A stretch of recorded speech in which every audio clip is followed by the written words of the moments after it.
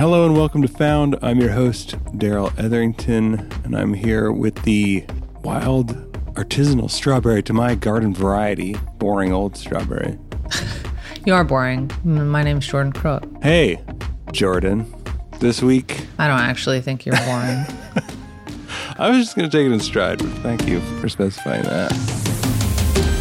So, you know the podcast. This is the podcast where we bring you the stories behind the startups. This week, we're talking to Irving Fain from Bowery Farming, which is the largest vertical farming company in the U.S., and they develop farms in urban spaces to grow produce locally that's better for people and the planet. So before we get started with Irving, just want to remind everybody to like, subscribe, rate, review, give us all the best marks in whatever podcast thing of your choice. That really helps us here on Found, and it just brings a lot of joy to me and Jordan both. Right, Jordan? We're basically joyless, so anytime you can even do a little bit, it's a huge just win. To give us a little top up, and then we can go about our lives for another day, but then we need another top up.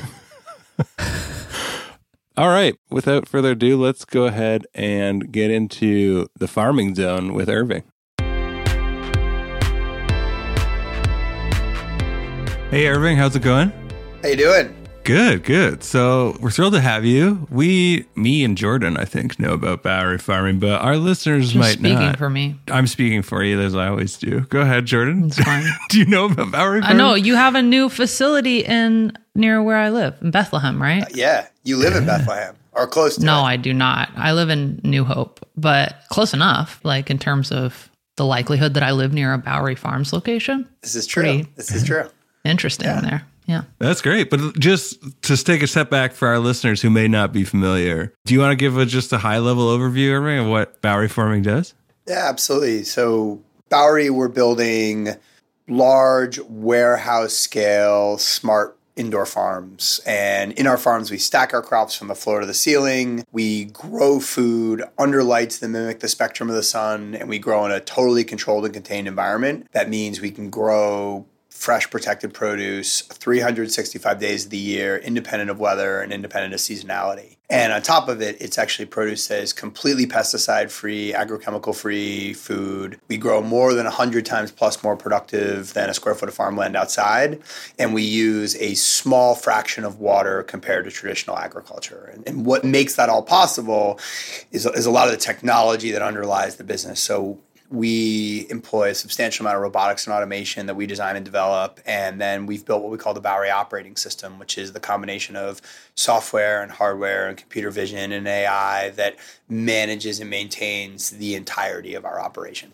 Awesome. Okay. So pretty good explanation of like why it's a super serious tech company on top of being an agricultural company. But one question I have just kind of off the bat is like, there's a reason people grew stuff. It was easier, right? It's easier to do it the other way, to do Well, the sun. The sun right? really helps. Like that's a big one. That one helps. It's like probably number one because it's the free energy we all depend on. But then on the other hand, if I think of another metaphor, if I think of like a filming metaphor, it's way easier and cheaper to do in a sound studio than it is on location. So is Bowery like the sound studio of the farming world? So it's an interesting analogy. And Jordan said something that's worth us digging into as well, just about kind of free sun, which is, of course, true. The sun is free in principle, but actually there's lots of embedded cost in the system that relies on the sun being free. That cost just lives in different places. And a lot of that actually ties to the fact that what we're doing, and this is where the metaphor of sound stages breaks down, is what we're really doing at Bowery is, of course, reimagining farming, right? I mean, if you've seen our farms, they don't look anything like the farms we probably all grew up reading books about. It's not old McDonald's farm. There's no question about that. But it's young McDonald's farm. It is the new McDonald's farm. That's right. And what makes the reimagination of farming important is it really is enabling us to reinvent the entirety of the supply chain. And so building a new supply chain that's a lot simpler, it's much safer, it's much more sustainable, and it can provide much more surety of supply itself. And the reason that's possible is we've uncoupled what's been the determinant variable in food supply chains for as long as you can remember, which is only certain food and crops grew at certain times of the year in certain places. Right. And so we've adapted to that reality as the world has grown, population's grown, tastes have changed and grown as well. And that's really what we're changing, right? It's this idea, to your point, and this is where the analogy of the film studio does hold true. You don't necessarily anymore need to go out to the Wild West to film a Western, right? You can do it in the deep Brooklyn area, or you can go do it in a soundstage in, really anywhere. You could go up to northern Canada, for that matter, as far from the West as you could kind of be. That changed the way you could make film in the same way that this has completely changed the way you can grow food, but most importantly, the way you can actually build a supply chain that is really built for today, not the supply chain that we've sort of inherited from decades. So then I'm like the definition of a noob when it comes to climate stuff, right? So like I'm not a genius here, but I know a few things. And one is that regenerative agriculture is not just like getting us back to net neutral, but it's actually beneficial, right? Like it's a net positive to do that with the soil. Is that a fair statement? Absolutely fair. Absolutely fair.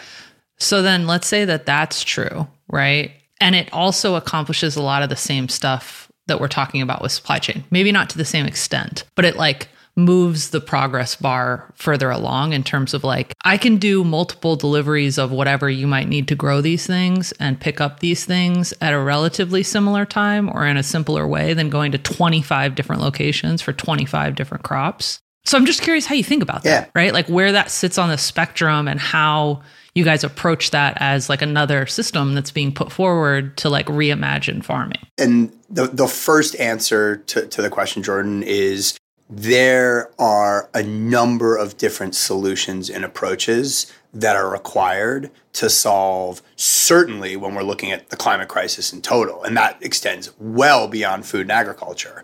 But even if you're just looking within food and agriculture's impact around climate, which is substantial, by the way, just to give you a sense of it, a third of global and about 30% of the European Union greenhouse gas emissions all come from the food system. Right. So if you just think about like 1/3 of all greenhouse gas emissions are coming from food and agriculture system at large. Changes in that system itself are critical. And the notion that one approach, certainly not one company, can provide that solution just doesn't make any sense. So we need an enormous variety and diversity of approaches and solutions in the coming years and in the coming decades to reverse a lot of the problems that we've created over the prior decades. That's, of course, in the way we grow food.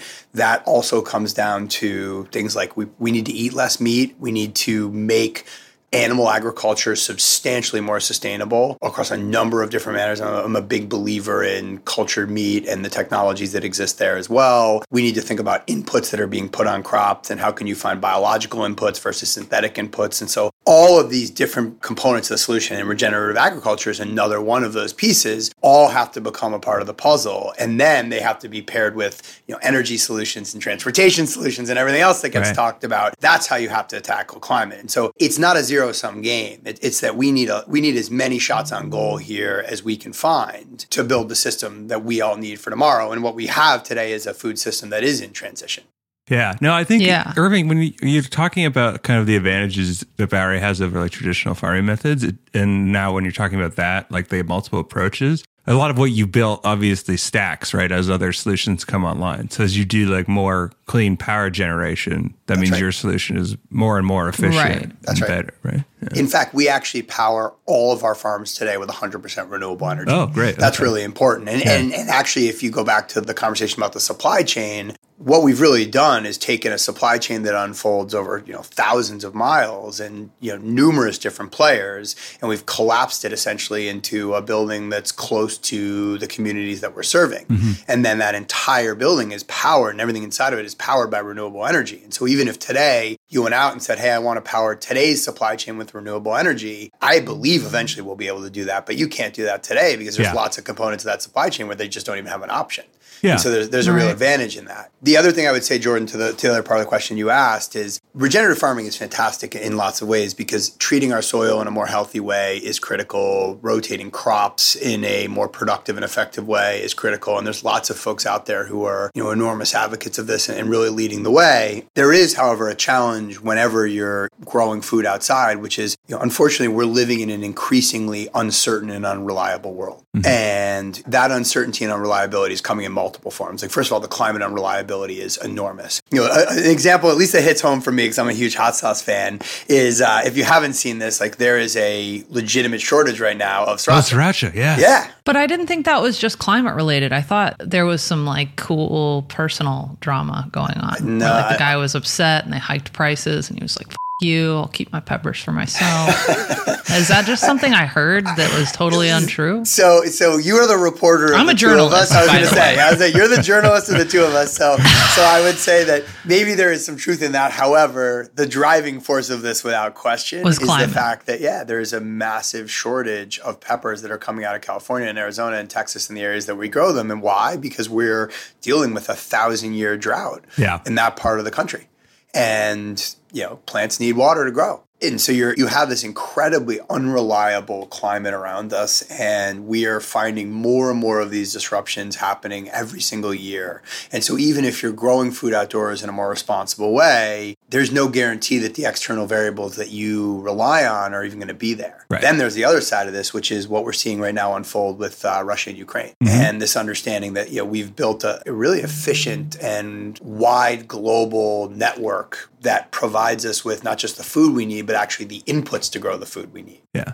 But that network relies on other countries, other parts of our country, other players across the world that may be less reliable than historically they were. You're seeing right now the world recognize, hey, food is national security and sovereignty. It's not just what we need to eat. There's a bigger picture here too. So you see, this is similar to Jordan's question about regenerative farming, but like you also see a lot of work towards building more adaptive, more resilient crops, right? To address some of those issues you're talking about, which would serve a couple of purposes. Could serve like changing climate in the places where they're already growing, and could serve being able to grow new crops in places where you previously couldn't if you were trying to do onshoring. But it sounds like it's another case of like, yes, but we want to do all of these things. And I mean, a second question to that would be like, do you work from that angle too? Do you look at modifying plants to grow better in the circumstances that you want to do to increase efficiency? It's a fantastic question, Daryl, and actually it's one of the things that gets me sort of the most excited about what we're doing at Bowery. When we look at what we're building, it's really the ability to provide food wherever it's needed. Like we can grow food wherever it is needed. So that already is a distinction from today's system. If you pull back from that, what 10,000 years of agriculture has been about, I mean, all the way back from the Tigris and Euphrates, was how do we manage against a set of our externalities that are out of our control, right? Yeah. And so the first big invention was like, hey, we can pick seeds and we can actually plant them in one place. And so we all don't have to run around and find food. We can actually just live in this one place around the seeds that we're planting. And then we started to say, oh, wow, we can tend those seeds better and tend those crops better. And we got tools, and then we mechanized those tools. Then call it mid-century in the 1900s, we said, oh, wow, like what the world wanted post-World War II was abundance of cheap food that was produced quickly and efficiently. Yeah. And that's where we started to say, hey, well, what if we start creating, pesticides and insecticides and herbicides and then also fertilizers and these other chemicals? And then sort of the penultimate answer to that was, well, we can actually start to play with the genetics of the crops themselves, all in the service of saying, how do we control against things that we can't control? Mm-hmm.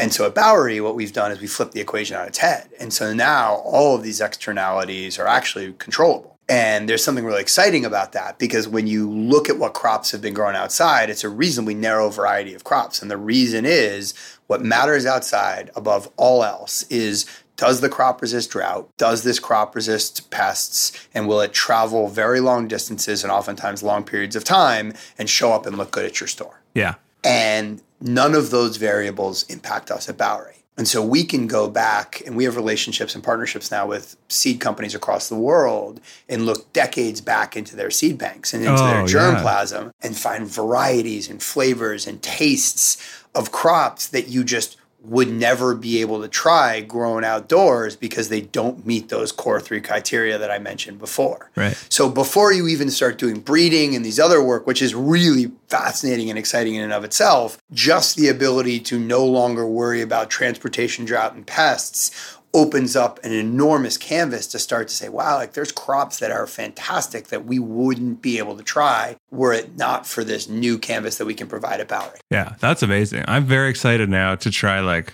just the most fragile just like, it will, Crop. if you look at it wrong, it will wilt and disappear into dust. But I'm Well, like, but you know what a good example of this is a strawberry, right? Strawberries are incredibly tender and are incredibly fragile in that way. I mean, there are folks who will fly strawberries, truly, from California at certain times of year because they can't actually even just make the trip across the country in a truck or a train or anywhere else. And it's the only way to get strawberries to other parts of the country. I mean, it's an incredibly fragile fruit. And the other part of it is we've become sort of accustomed as people in across the world that a strawberry is just a strawberry. Yeah. Right? Oh, that's a strawberry. And so what we just did is about a couple of months ago is we released strawberries as our first fruiting crop, which is going to expand beyond there. And we released it in a 2-pack. And so there's actually 2 different varieties. There's a garden variety, which is a better tasting version of the strawberry that we eat on a regular basis. And then there's a wild variety, which sort of is similar to like this European frisee berry. It has this like Concord grape kind of jammy texture. oh, And when you eat them side by side, you immediately like, wow, these are completely different. They're both strawberries, but they taste completely different. And that kind of genetic diversity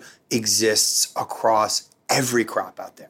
We just don't get to experience it on average as consumers because, again, of the supply chain that's been built and the limitations that it provides for all the benefits it's provided us as well. yeah. I gotta remember to make sure that Danny doesn't listen to this episode because She's we gonna want already some spend artisanal way too much on strawberries. Oh my God.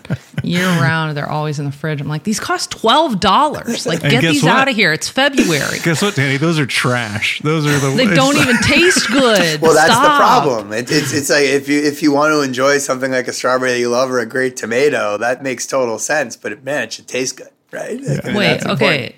So I want to like just pull a Jordan real quick and just shift totally.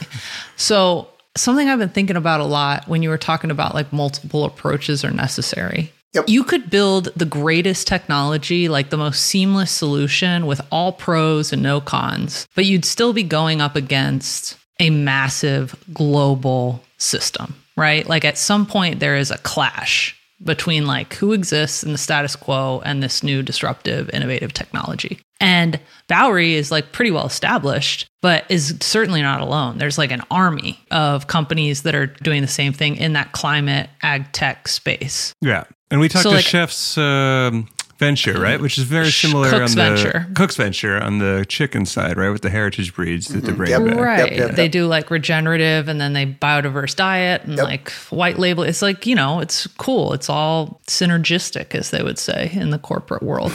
But like, there are a bunch of them, right? Like I've talked to people who are doing like genetic alteration of bees so that they're more resilient, so that they can pollinate more plants. You could go up and down the list, Misfits Market. And sure, they're competitors, but most of the time you're all working towards a very similar goal and need powerful negotiating kind of stance or positioning in order to clash against that existing system. So as the informed, naive person in the group, does it make sense to band together? Like, oh, grocery stores or whoever it is in this system that you're clashing against to be like, we're all in this together. You get all of this business, right? Well, whatever. first off, Jordan, because I think you're making an important point. None of the technologies that you just talked about, I would even think of as remotely competitive to us. Right. I would agree completely. They're complementary and working towards the same solution that we are. And this goes back to there's no one silver bullet to this problem. There's lots and lots of lead bullets. And all of those components that you talked about are critical pieces to this puzzle that we're working towards. So that sort of unity in mission, I actually do think exists. Now,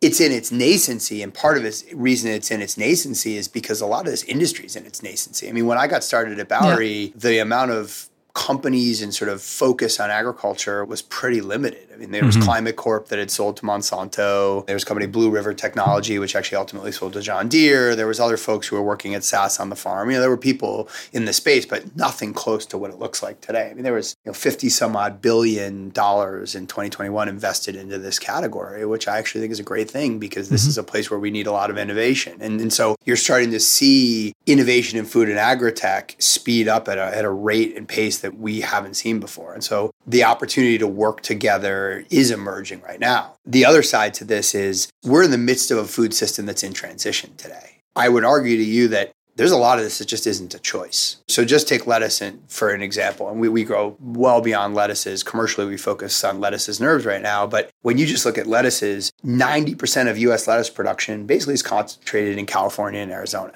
And so I think we all sort of know what's going on in California and Arizona right now as it relates to the drought. Inevitably, those are going to be two very challenged places from a growing perspective and likely going to become increasingly more challenged. And so this is a different scenario than, hey, I've made a better telephone, and somebody looking and saying, well, I can just use my old telephone as well. That works just fine too. This is a situation where the underlying system that we've relied on, the global reliance we have on one another and the heavy reliance we have on, places that are incredibly unreliable now from a climate perspective, it's forcing us to make a change whether we like it or not.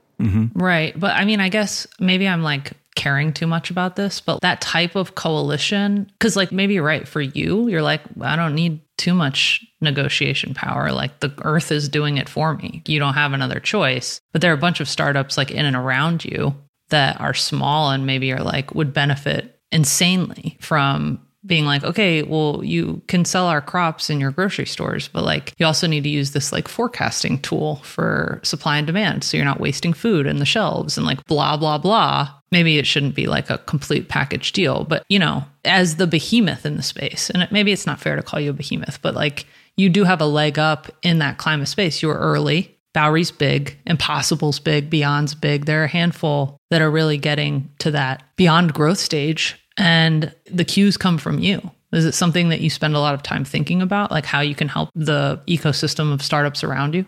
So it's something we're spending more and more time thinking about now. And I would say, we are spending time, and even more than just us as a set of startups, you're starting to see policymakers, certainly in the US, but even around the country, starting to take a much greater interest in what the future of food and agriculture is going to look like and how they can be supporting the future of food and agriculture. And that can't just be large established companies alone. It also has to be the newest and the earliest of technologies that one day themselves become large and established. I mean, I was talking to an entrepreneur last week working in the bee space, as you talked about, which are more effective and efficient pollinating bees that have resilience to some of the challenges that we're seeing out in the bee populations across the country and across the world right now, which are declining incredibly rapidly, which is a huge problem because bees are needed for pollination. Yeah. So that type of partnership and cooperation is something I'm actually really excited about. And one of the things for me that's most exciting, just as not just an entrepreneur, but a citizen of the world, is seeing the amount of innovation that's happening in this space now and just how many different areas and ways people are thinking about solving problems that even a few years ago just weren't on people's radar. And also the fact that there's now real mandates and interest in putting capital behind those ideas as well, because that capital piece is important to supporting that innovation in its early stages. The other piece to this puzzle, though, that is critical to remember is consumers are an important part of this piece too. Yeah. This isn't about forcing change on a set of retailers. Because if you think about a retailer, right, what's your job? It's to sell the things that the customers that you have want. Yeah. And you have the rise now of a consumer that has much more awareness and understanding of the challenges in climate. They're asking questions. Where's my food coming from? How's it grown? How's it made? What's in it? What's on it? And they're demanding better. They're demanding better from food companies and they're demanding better from retailers. Yeah. And so that's also and from regulators, which is like the other motivator on that side too, right? Because regulators are essentially retailers, except, for votes instead of dollars, right? Yeah. That's right. Those pieces together, I think you just can't underestimate the pull from the consumer side and its impact, Jordan, as well, on bringing that technology forward. It's not enough alone, but it's powerful. Yeah. So, Irving, I'm going to pull a Jordan now and go in a completely different direction. Let's see how you pull it off. Do you have as much grace and class as I do? I don't think so. It's an awkward transition. But, you've been doing this now, I think nearly 8 years or so, right, at Bowery. But you have a long history before that of like being a founder previously and also working in like completely different industries. So, one of the things we like to talk about here is kind of how you came to what you came to. So can you give a bit of an explanation of, why you're in this now, when especially your previous experience was like much more, marketing and omni-channel, loyalty products and stuff like that. And now you've arrived at the vertical farms. Yeah, it all dates back to my time as a child, right? So isn't everything with all of us? Yes, right. But in truth, I have wanted to be, and I've been an entrepreneur since I was a little kid. Before I knew what the word was or how to spell it, I was just finding myself into any little hustle I could ever find. I mean, I remember as a really young kid, there was a store called Harrison's down the road, and I would go down there and I'd buy these little rubber animals for a dime. and I'd bring them home and I'd merchandise them in this Tupperware, and then I'd bring them to school and I'd sell them for $0.25 the next day. Oh, it's a local drop shipping. Yeah, exactly. Who knew they were a wholesaler? And so I was sort of attracted. I don't know why, right? As a nature, as a nurturer, I don't know what it was, but I was attracted to just being an entrepreneur, building and creating from a young age, and I've been doing it forever. But I've been working in and around tech for, call it about, 15, 20 years. And what I've always believed is technology is a real powerful driver for change. And it can work towards solving hard problems, work towards solving important problems. And I started off, I helped build iHeartRadio as a part of Clear Channel. I was, a large old radio company that was there to figure out, hey, what's digital going to mean for traditional radio? And then the iPhone came out and this idea of the App Store emerged, which is kind of wild to think about that being new now. I saw an opportunity to aggregate all of this incredible content, and iHeartRadio was born. It was a great experience. I learned a ton from that. But I wanted to be an entrepreneur, not an intrapreneur. And so I left and I started my first company called CrowdTwist, which was an enterprise software business. So we raised a bunch of venture, built that over 6 years. It was a really interesting marketing technology business. Again, I learned a lot about just building and creating. And working with huge brands there too, right? Yeah, we were working, we sold to companies like Pepsi and L'Oreal and Nestle and Procter & Gamble and Tom Shoes, a lot of folks in the retail space and the CPG space. It was a lot about customer relationships, customer data. It was kind of driving change in a business. Customer loyalty, we all know, it's like proverbial punch card, right? I walk into a coffee shop and I get a punch when I buy a coffee. And the premise was like, well, yeah, the buying of the coffee matters, but there's so many other things around these big brands that matter too. Their interactions socially and mobile and all these other places. So we're measuring that in totality. So intellectually, it was really interesting to me, but there's a part of me that wanted to work on something where I had a much greater personal passion. And also I wanted to work towards solving a problem that I felt was a problem kind of more broadly focused on, big societal challenges. So I left and, I stayed on the board. We ultimately sold the business to Oracle. So it was a great outcome. But I started to kind of shift my focus to some of these kind of bigger pieces. And I looked at like trash and recycling. I looked at plastics. I was looking at agriculture, and I looked at agriculture really broadly at first. So I was looking at drones on the farm and satellite imagery. And some people said, oh, SaaS, why don't you go do SaaS on the farm? And it didn't feel like that was the fit for me. There were better people capable of building that. What drove me initially to agriculture was just the fact that it's the largest consumer of resources globally by a wide margin. 70% of the world's water every year goes to ag. We put about 6 billion pounds of pesticides down annually across the world. And we've lost 30% of our arable farmland in just the last 40 years. So you've got a system that's under stress. You've got a growing population that needs more food. And then all the while, 70 to 80% of the population is going to be living in and around cities in the next 30 years. So there's this real urbanization. And so I got really obsessed with this question of how do you get fresh food to urban environments? How do you do that in a way that's not only more efficient, but is much more sustainable as well? And that was sort of the real kernel and the beginning of what ultimately led to Bowery. Cool. But was it weird for you to get into this business where there's such a physical infrastructure component? Because nothing you did previously kind of had that ingredient, right? I mean, it was a change in so many ways. I mean, you said before, I didn't grow up on a farm. I'm not a farmer. Right. That wasn't my background. In fact, my background was in technology more than anything, and building different technology companies, which was actually an advantage. I actually oftentimes think naivety is a real advantage as an entrepreneur. That's right? Also our slogan here at TechCrunch. So cover for how we don't know shit about anything. But in truth, sometimes when you don't know something about something, you'll ask questions that are fantastic questions and the right questions that someone who knows lots about something would never ask because they would always feel like they know the answer, right? Yeah. And your willingness to sort of bumble into rooms that nobody in their right mind would bumble into is what oftentimes unearths the most exciting and interesting opportunities.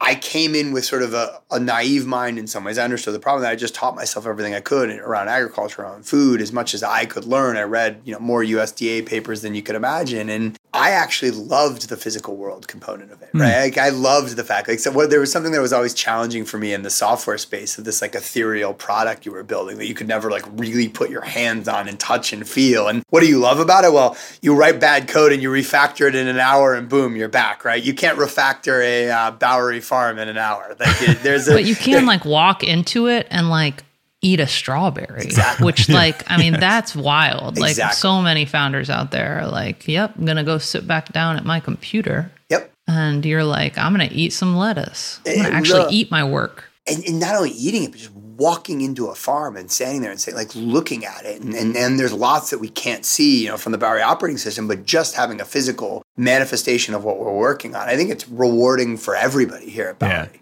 Yeah. And the other part of it that's interesting as well is, software is incredibly important to our lives today. I mean, it's become obviously just, table stakes in most everything. But sort of the outside world's understanding of a lot of software businesses is oftentimes somewhat limited. Whereas you talk about what we do at Bowery and within, seconds, their eyes will often light up and they're like, I understand that. I get that. I'm excited about that. That's an important solution to a problem that I care about. And there's something really nice as well for just there to be like a different way of just kind of grasping the concept itself. I mean, in my last business, everyone kind of understood loyalty and they kind of nodded along and like, oh, yeah. It was nice you raised some money. They're more excited about the raising of the money than the thing we were doing. And people are genuinely excited about what we're doing here. And I think that's motivating for everybody at Bowery. Yeah. So you brought up raising money. I did want to know about that too, just because you had all that experience raising previously. Did it translate, or because, like we were talking about, it was such a shift, was it really difficult when you were on the early offing going out and asking people for money to support this? There's no doubt that just having been an entrepreneur previously and having started and run a company, it made a huge difference. Because you can imagine back in 2015 when I was first talking to people about this idea of like, hey, so I'm going to build farms and warehouses and stack the crops. I mean, people are like, what? And we spent a year and a half building and testing and iterating systems before I ever raised $1 from people.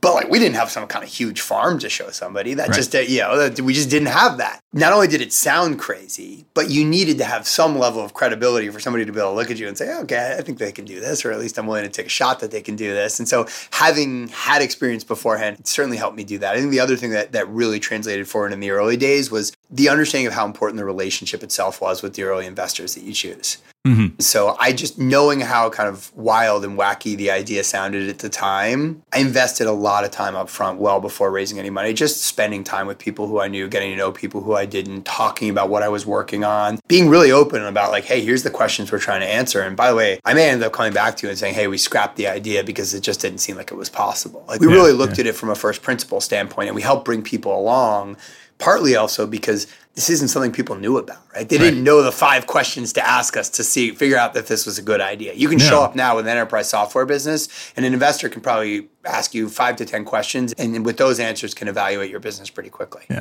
But on the other hand, it's a true big swing, right? So you track that kind of like that old school investor mentality of like, wow, this is real. If this pays off, it's going to pay off massively. And it's also a huge risk. So that must be enticing to a certain category of investor. Right? Daryl and I talk about the old school VCs as though we're 75 years old have ever raised money or invested money. By the way, given the speed with which this industry has moved, maybe we all are 75 years old in tech years. Maybe there's a new measure. It's like dog years, but for tech. So I mean, we raised $6 million for our Series A at CrowdTwist, and people were like, "Oh my God, that is so much money." So I feel the same, but Daryl, I think this is what venture capital is for in a lot of respects. For me is one of the things I love the most about seeing the diversity of investments people are making now. I mean, you're seeing space companies get funded, right? You're seeing, electric vehicle companies. You're seeing these eVTOL companies get funded. And I get that sometimes people say, oh, how's that ever going to work? You know what? Some of it's not going to work. Mm-hmm. But that's okay, because a lot of that financing is the point of the spear of innovation, ultimately. It goes back to what we were talking about. The Jordan was asking about all these different agricultural technologies. Like, people are taking swings now at types of businesses that 5 or 10 years ago, no one would have ever put venture funding in. It was software, consumer internet. That was it. Yeah. Yeah. And especially when you were starting this, it was kind of coming out of the disillusionment phase, right? Like of the first green tech sort of swing and miss. So it was the clean tech bust, basically. It was the promise of that never delivered. Yeah. And did you have to contend with that at all? Or were you kind of like, well, we're adjacent to, but we're not really, it's not directly tied, or what? I wouldn't say we contended with it as much. I think probably for 2 reasons. Number one, a little bit of time had passed, right? Yeah. So some of the sort of acuity of nerves had probably... The scars had healed over a bit. Yeah, exactly. There was a little mitigation of that. And then the second piece of it was there is still this distinction of food and farming felt different than sort of that kind of energy piece of a lot of what clean tech was. Yeah. And for a lot of folks when we were talking, they just hadn't heard or seen as much about food and farming, but it didn't take long and say, oh yeah, this is a place that makes sense and requires a lot of innovation. I mean, that was one of the things that excited me. I had come from marketing tech, where over the course of 5 or 6 years, I saw the landscape just explode. I mean, just so saturated. And then I look at, here's agriculture, the oldest and the largest industry in the world. And, sorry for the puns, which, by the way, there are lots of agricultural puns you learn when you work in agriculture. But the amount of green space that existed was enormous. Oh, my God, get out of here. But it was true. There was so much of it amidst like a huge opportunity as well. And that, for me, was really exciting as well. And I think investors saw that too. They said, wow, look how many places you can go. Look how enormous this category is. And then, as you were saying, like, this is a place to take big swings, but that have enormous opportunities on the other side. Yeah. I think one thing I'm curious about now, like at the stage you're at now, is it more for you now about scale, about taking like, look what we've built and let's get it as many places as possible? Or is there still a lot of refinement on the model and a lot of like opportunity for new product development that you see in the future? What it has become is multi-pronged now. So whereas it was really about only kind of model refinement, iteration, we've really been believers in thoughtful scaling. That's been incredibly important to me at Bowery. And a big part of that is because we have to build farms. We were talking about these are physical locations. You can't refactor a farm. Yeah. And so you want to make sure you get it as right as you can, which, by the way, you will never get it all right. You will always make mistakes and get things wrong, which I actually welcome that because it means we're taking risks ourselves. But you need to take smart and thoughtful risks, especially with that kind of capital, being spent on farms. So that was our primary focus. Mm-hmm. Now that we have a model that we really see working, scaling that model forward is one part of the puzzle. But that innovative focus and effort will forever be a part of what we're doing. Mm-hmm. Because we've really only begun to scratch the surface, and not only in terms of the crops we can grow, because expanding that crop variety across many, many more crops is a huge point of focus for us. And that will involve changes in the Bowery operating system, that'll involve automation and robotics changes. Like, that's critically important. But there's so much more optimization we can do even within our farms. Yeah. Continuing to make them more effective and more efficient and learning like better ways of building, better ways of running them. The day we stop that iteration and innovation is the day I probably ride off into the sunset. And I can't imagine a day where that actually ends because there's just so much more in front of us than where we've already gone. Nice. Yeah, I get that. I mean, talking to you, and you've been at this 8 years, you still seem, as enthusiastic, as excited as I would imagine you are like day one or whatever. You sound very genuinely just interested in what comes next, which is not something you hear a lot of times from somebody a decade in. It's a fascinating problem. And the other part for me that is just pretty cool to be a part of and watch is just you have all these different people from different disciplines and experiences coming together to solve this common problem, right? So you go look at a room and there's a plant biologist and plant pathologist sitting next to a data science engineer, sitting next to a mechanical engineer and an electrical engineer and a supply chain expert, and all sitting together working on this individual problem and like bringing that diversity together around this one common goal. I mean, it's really amazing to watch. It's exciting to see what comes from it. It's actually something that hasn't happened in agriculture really before. Yeah. And to have all that coming together, not around something that's in a university lab, but something that's shipping product. Yeah, which has been a hugely important component of what we're doing. It's a big part of why I started Bowery is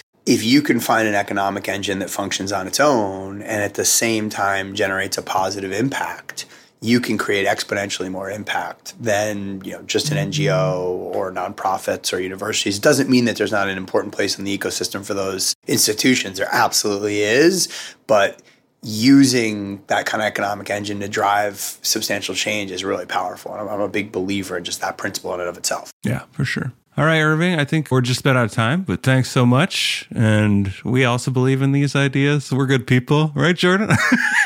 We're good people. We do our best. We do close to our best most of the time. We just help from the side. We're not like directly in it, although who knows? Maybe in the future, me and Jordan will start our own sustainable farming business. Let's not kid ourselves. Well, what we can certainly tell you, whether you start a farm or not, you should come and visit one of ours because I think you'll enjoy it. And it doesn't look like the farms that you drive by all the time. I was thinking you could maybe put together a tasting of like the weirdest crops that we've never had access to. We have some weird ones. Wasabi arugula is one that always gets sounds people. Yummy. Arugula is spicy on its own. I love arugula. You really Walker? Really What's speaking wrong my with you? language here. This is one of those crops where you try and you're like, wow, a lot of people are like, oh, is this where wasabi comes from? You're like, no, wasabi is a root. This is just an arugula plant, but it okay, has... don't mansplain wasabi to people, right? So we've got a whole cadre of crops we could roll out. We should start with the strawberries, though. All right, well then let's call it a date. Deal.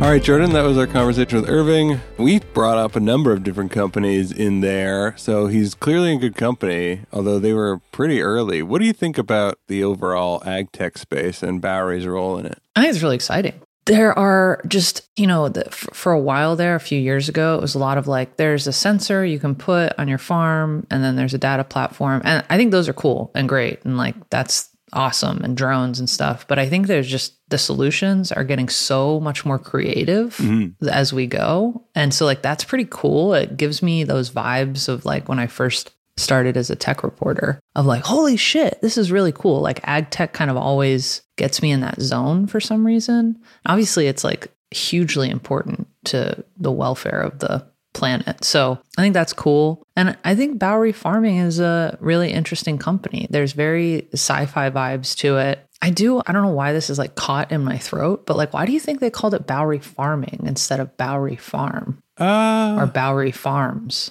I think Do you think he likes gerunds because his name is Irving? Oh, yeah, that might be it. That's actually probably the best answer. My answer was worse. I was just thinking like that. He talks so much about the systems. I think at some point maybe and we should have asked him about this in retrospect, but maybe they have designs to sell the systems and technology without doing all the hardware themselves. Because you can tell if you get... I was thinking about that. Yeah. If you get to scale and you're like working with some of the major food producers in the world, maybe it makes more sense to be like, we'll give you the method and you guys go ahead and kind of roll that out. Right. Something active about it too. It's like very in the present. But Bowery is farming now. Bowery is, currently farming, and it's not just a place, it's an action. So maybe there's math to that. Yeah. But yeah, I enjoyed the conversation. I kind of couldn't get off the thread of like the collective bargaining power of these companies. Right. And he was like, I don't need any bargaining power. Everything's going to die without us. So they'll choose us eventually. But I did think it was an interesting conversation. And it is cool to hear about so many companies that are kind of like taking a different route to the same end goal. Yeah. I think that's pretty cool. Yeah, I think that the stuff he brought up, it's true. They're in a kind of lucky position in that they're like in a rock and a hard place. It's like, well, you go this way or you don't go at all, basically. But it is interesting that they're going into more active lobbying efforts, both with large companies and also with government, right? So I think that should help float all boats that he was kind of alluding to, like in that sustainable farming world. So that's pretty cool. But yeah, I think I'm so excited too about the fact that it's providing a real advantage to the consumer that is not just like the same thing, but maybe a bit fresher or whatever, or more plentiful. Like it's like, no, there's going to be all kinds of new foods that you're not even used to if this succeeds at scale. Not even new foods, but can you democratize the price of a food that normally you'd have to buy like organic and pesticide free, and you couldn't even be sure that it was at the grocery store? Like, it's the difference between shopping at Giant and Whole Foods,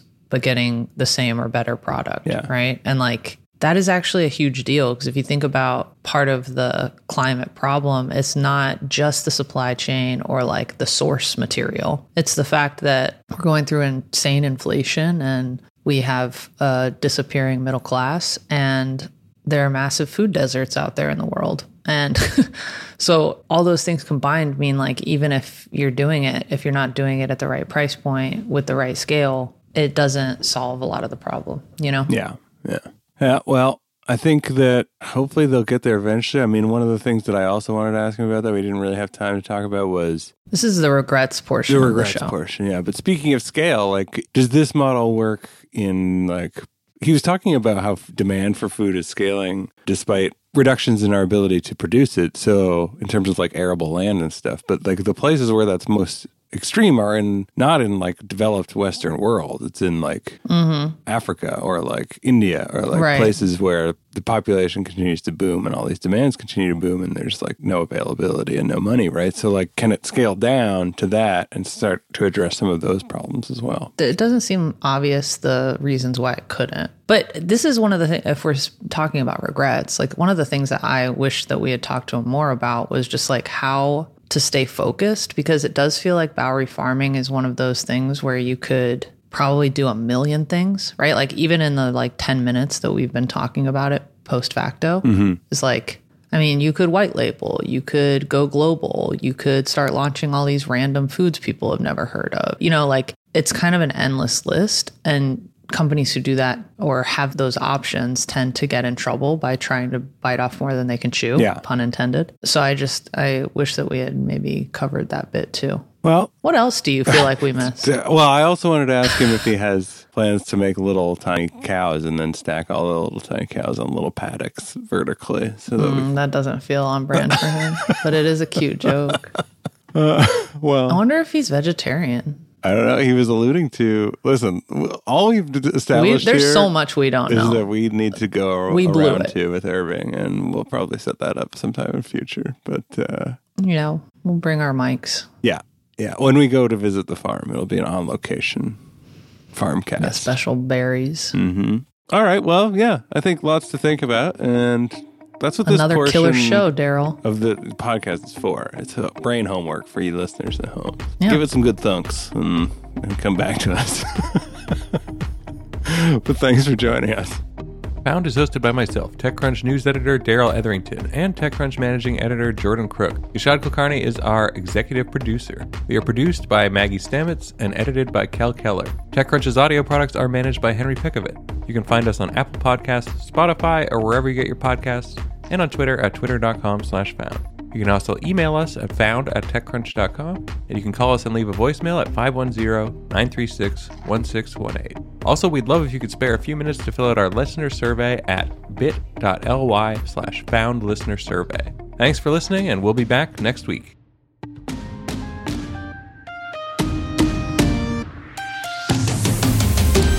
The farming zone. Here we are on the pasture.